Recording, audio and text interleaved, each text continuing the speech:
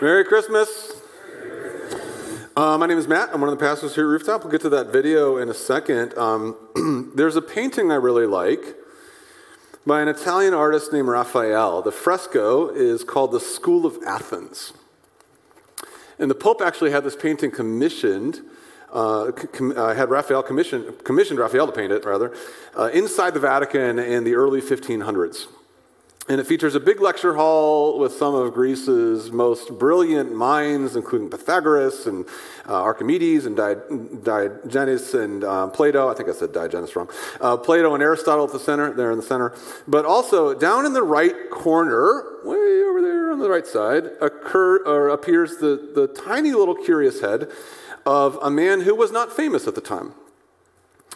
You can maybe guess that the guy in the middle that's the head of Raphael himself. The artist took the liberty to paint himself into the scene. Raphael was not the only artist to do this. There's another painting by French artist Jacques-Louis David called The Coronation of the Emperor Napoleon I and the Crowning of the Empress Josephine in Notre Dame Cathedral on December 2nd, 1804. Yes, that's the entire name of the painting. If you peer into the crowd, you can see a picture of the artist himself in the back. David paints himself into the scene, literally painting the scene. Here's another one. One of the most famous Dutch still life artists in the 17th century was Clara Peters. Still Life with Cheeses, Almonds, and Pretzels, which she painted in 1615, is one of her most famous and well-known works. I don't know about you, but I actually like a good still life, and this painting makes me really want some cheese. And if you squint really hard, though, your discerning eye can see the artist's reflection in the top of the wine flask. Artists do this sometimes. They like to appear in their own work. It's their way of claiming the work as their own. It's their way of taking part in it from the inside. I bring this up because it reminds me of Christmas. What do we celebrate at Christmas? We celebrate God coming to earth in the form of a human baby in the person of Jesus. The artist appears in the picture. He did this to grow up and die for our sins and defeat the power of death. He also did this to prove to us that he could understand what it's like to be a human being. We don't worship a God who can't sympathize with us. He entered our world. He painted himself into the painting. The Creator became a creature within his own work. This is what we remember on Christmas, the Creator becoming a creature. And this is also what the first chapter of John is about, the passage that we just heard read to us in that scene from The Chosen. In the Gospel of John, chapter 1, in the New Testament, the disciple John introduces us to Jesus as the creator of the world. You just heard the words read, but here they are again. In the beginning was the Word, and the Word was with God, and the Word was God. He was with God in the beginning. Through him all things were made. Without him nothing was made that has been made. In him was life, and that life was the light of all mankind. The light shines in the darkness, and the darkness has not overcome it. Then a couple paragraphs later, down in the passage, John gets to what is his main point. The Word became flesh and made his dwelling among us. John's overarching point here is that the man who came to us as the Savior of the world, born in Bethlehem 2,000 years ago, born to a virgin, is also its creator. And what I want to do this morning, and then later this evening at our 9 o'clock service, is look a little bit more closely at the two ideas here that the Creator becomes a creature.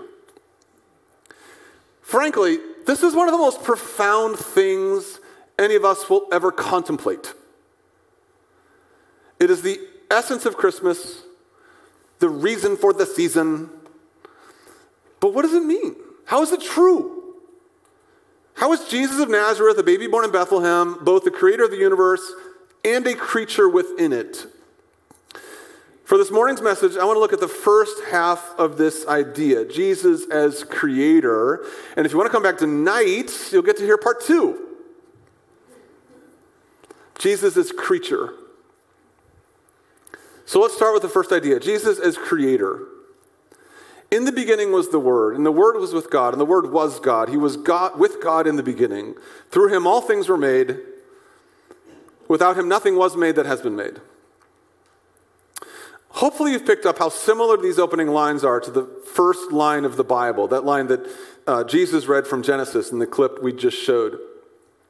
We've been studying Genesis chapter 1 here at Rooftop for the past few months, so this actually might sound familiar. I mean, Genesis is the first book of the Bible and tells the story of creation. In the beginning, God created the heavens and the earth, the author writes. So by starting his gospel with words similar to Genesis, written about Jesus of Nazareth many centuries later, the writer John is identifying God or Jesus with the God who created everything. John calls Jesus the Word for reasons that we'll get to in a minute, but his simple point is that Jesus was present at creation as the God who made it. He was God, he was with God, and Jesus is the very agent of creation. Through him all things were made, John says. There was nothing in the universe that was made that was not made except through Jesus. You weren't made except through Jesus. I wasn't made except through Jesus.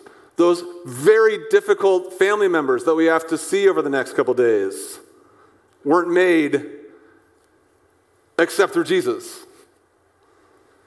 Now, honestly, I've wondered about this a lot. I mean, how did this work exactly? How was the universe created through Jesus? That's what John says. The universe was created through Jesus. How? What? Theologians have actually wondered this too. The story of creation in Genesis is a strictly monotheistic text. What I mean is that God and God alone created the universe. We don't know how he did it, but he did it by himself. Now, we also read in Genesis that the Spirit of God was hovering over the waters, and we read in John and elsewhere in the New Testament that Jesus was also present at creation as God. So this was some type of team effort, Father, Son, Spirit. But how did that work? I mean, did they divide up responsibilities? Was it like a group project or something at school? I hope not. I mean, I remember doing group projects at school. They were terrible. Everybody has something to do, but not everybody shows up with their work done. You know what I'm describing. Bob was supposed to bring the poster board. Lucy was supposed to do the bibliography. Sarah was supposed to lead the presentation, but none of them do all that. So unless I want to get a failing grade, I end up having to get the poster board and do the bibliography and do the research and write the report and do the presentation. Was creation like that, only with better execution? You know, the Father writes the laws of physics, the Spirit forms the galaxies, the Son goes to Walgreens, he gets the poster board. Did they get an A on it? And was it even a true group project if God the Father, Son, and Spirit are kind of like the same being anyway? We don't know. These are mysteries beyond our comprehension, at least beyond mine. Maybe you'll have better luck figuring them out. Theologians have theories and models of how the universe came to be from a Trinitarian God, but we just don't know. We don't have a video recording of creation happening, what exactly Jesus' role was in it. What we do have, though, is the book of Genesis. And if you read John's version of that story in his gospel, you can tell that he is interpreting the story of creation with Christ at the center, as the means of creation, even as the force of creation. Now, I know that's a hard thing to get your head around, but let me show you what I mean. So in John's version of the creation story, he retells the story of Genesis, emphasizing Jesus' role in it. We read in John that Jesus is the logos of creation, Jesus is the life of creation, and Jesus is the light of creation. All images that occur in Genesis. The logos, the life, and the light, and Jesus is every single one of them. Let's briefly talk about each. First, Jesus is the logos of creation. In the beginning was the Word, and the Word was with God, and the Word was God. So the Gospel of John was originally written in the blank language, Greek. And the Greek word for word is logos. So it's a very important Greek word with lots of different meanings. It's used by Greek philosophers in one way, it's used by Jewish poets in another way. Lots of scholars have tried to figure out how exactly John is using this word, logos, to describe Jesus, but I don't think it's actually that complicated. Like we talked about last week, how does the book of Genesis say that God created the universe? With his speech. And God said, "Let there be." Occurs 11 times in the story. When God wants something to happen, he uses his words. God's words, his logoi, have power. Not only do God's words have power, but they reveal who he is. All of our words do this. Words are how we express ourselves. Words are how we make ourselves known. When we were little and we wanted something, we would point or we would cry or we would grunt, and what would our parents say? Use your words. Words allow you to express who you are, what you want. You know, I love words. When I'm writing a sermon or something, I will labor over just the perfect word to use with just the perfect meaning. The dictionary and thesaurus apps are the second and third most frequently used apps on my phone. You want to know what the first one is? Wordle. Duh. Did you like that, Steve? Did you like that? What's that? Yeah, I got today's in 2 guesses. That's right. I won't tell you what it is, but the word is grace. Oops. I thought that was an appropriate word for Wordle today. Using just the right word, and grace is the right word, matters. As Mark Twain said, the difference between the almost right word and the right word is really a large matter. It's the difference between the lightning bug and the lightning. You don't go out in the backyard to catch lightning. Your evening ends very differently. When it comes to God communicating who he is, Jesus is the right word. He's not the almost right word, he's the right word, the perfect word. As the book of Hebrews says, the Son is the radiance of God's glory and the exact representation of his being. He's the perfect word, and he sustains all things by his powerful word. Now, why does this matter? Because if Jesus is the word of God through whom he created the universe, it means that God likes to talk. That's why I use words to speak to people. God is speaking to us through Jesus. God is revealing his desires and his plan for our lives. That's why we call the Bible the Word.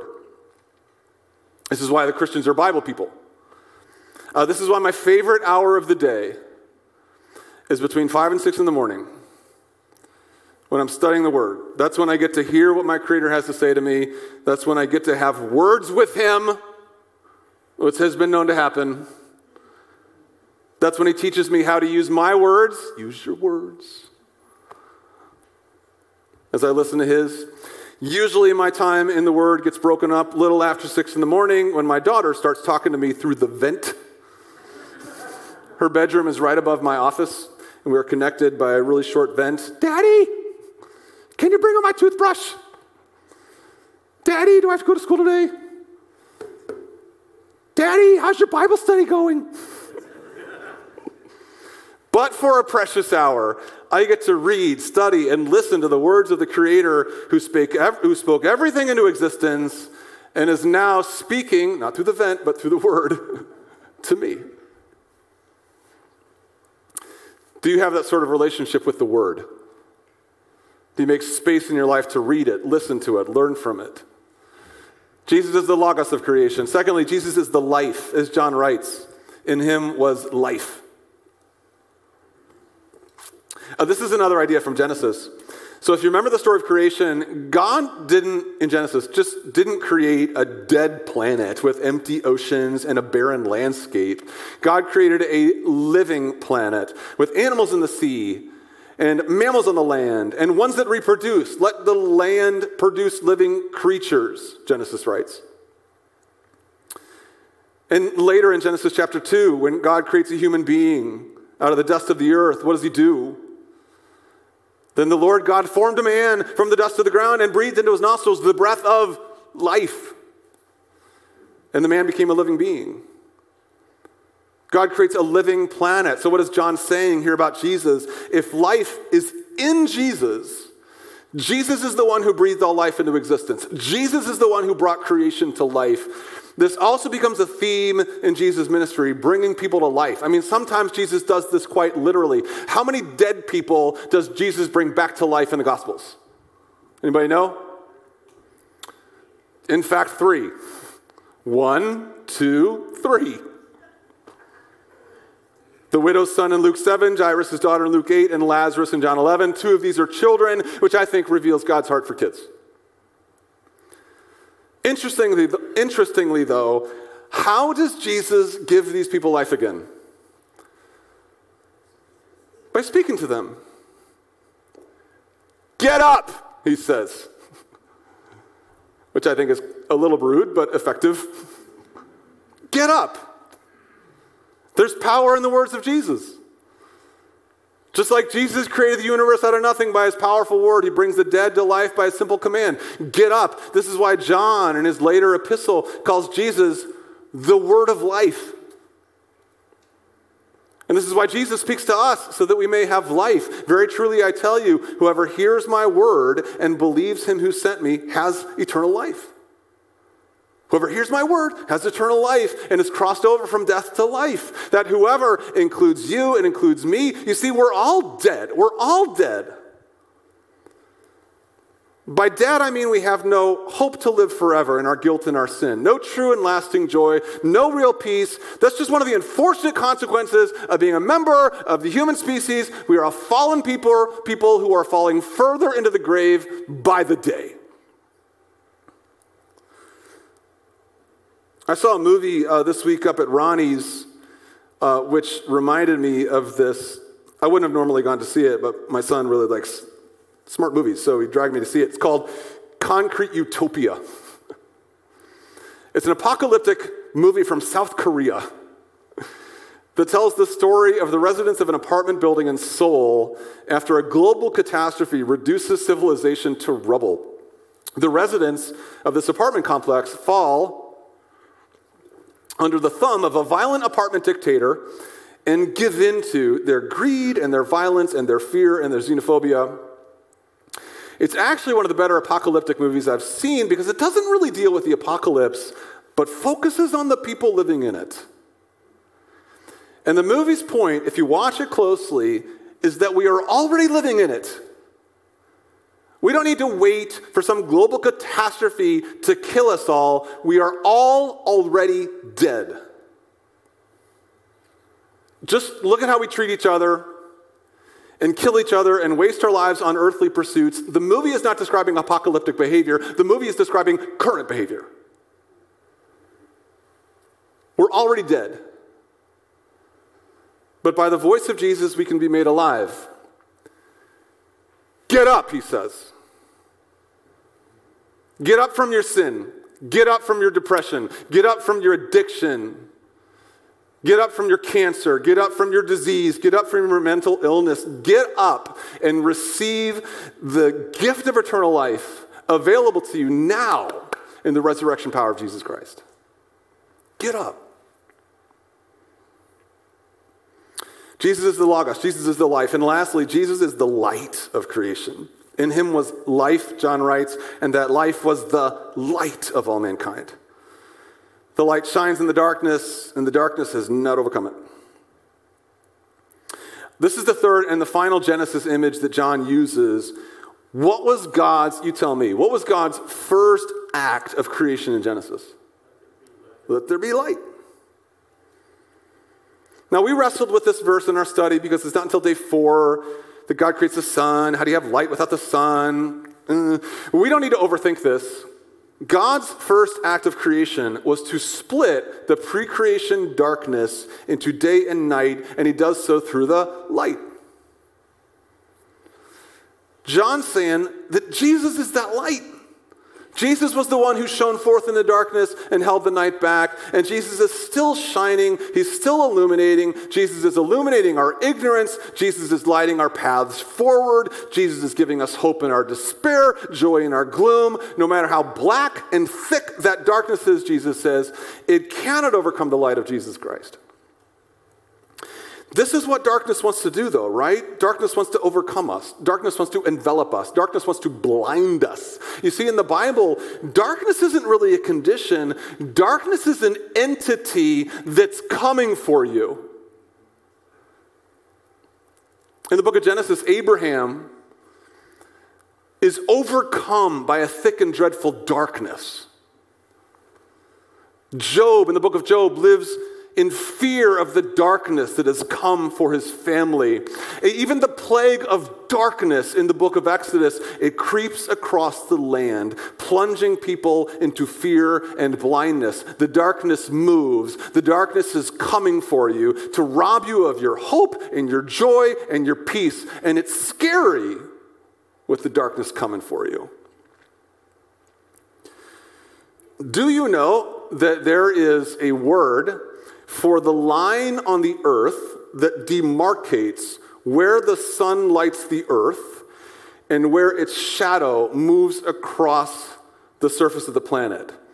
We can't see this line because we are living on the earth, but astronauts can see the line of darkness moving across the surface of the earth as the earth rotates.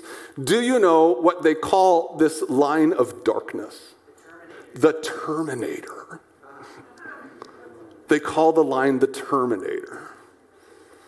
It's the place where light terminates on a planetary body, and it's terrifying with the Terminator coming for you. The astronauts who were orbiting the moon, when they passed through the moon's terminator, they were cut off from all light and communication on Earth on the backside of the moon, and they came back saying they had never known such darkness on the other side of the terminator. You can't even see the moon underneath you. The darkness surrounds you, and you wonder, will we ever see light again? Some of you right now are in the sort of place in life where you might be wondering that. Will I ever see light again? Since we're doing weird science illustrations, here's another one. Recently, scientists developed the darkest, blackest material ever produced by humans. It's called Vantablack.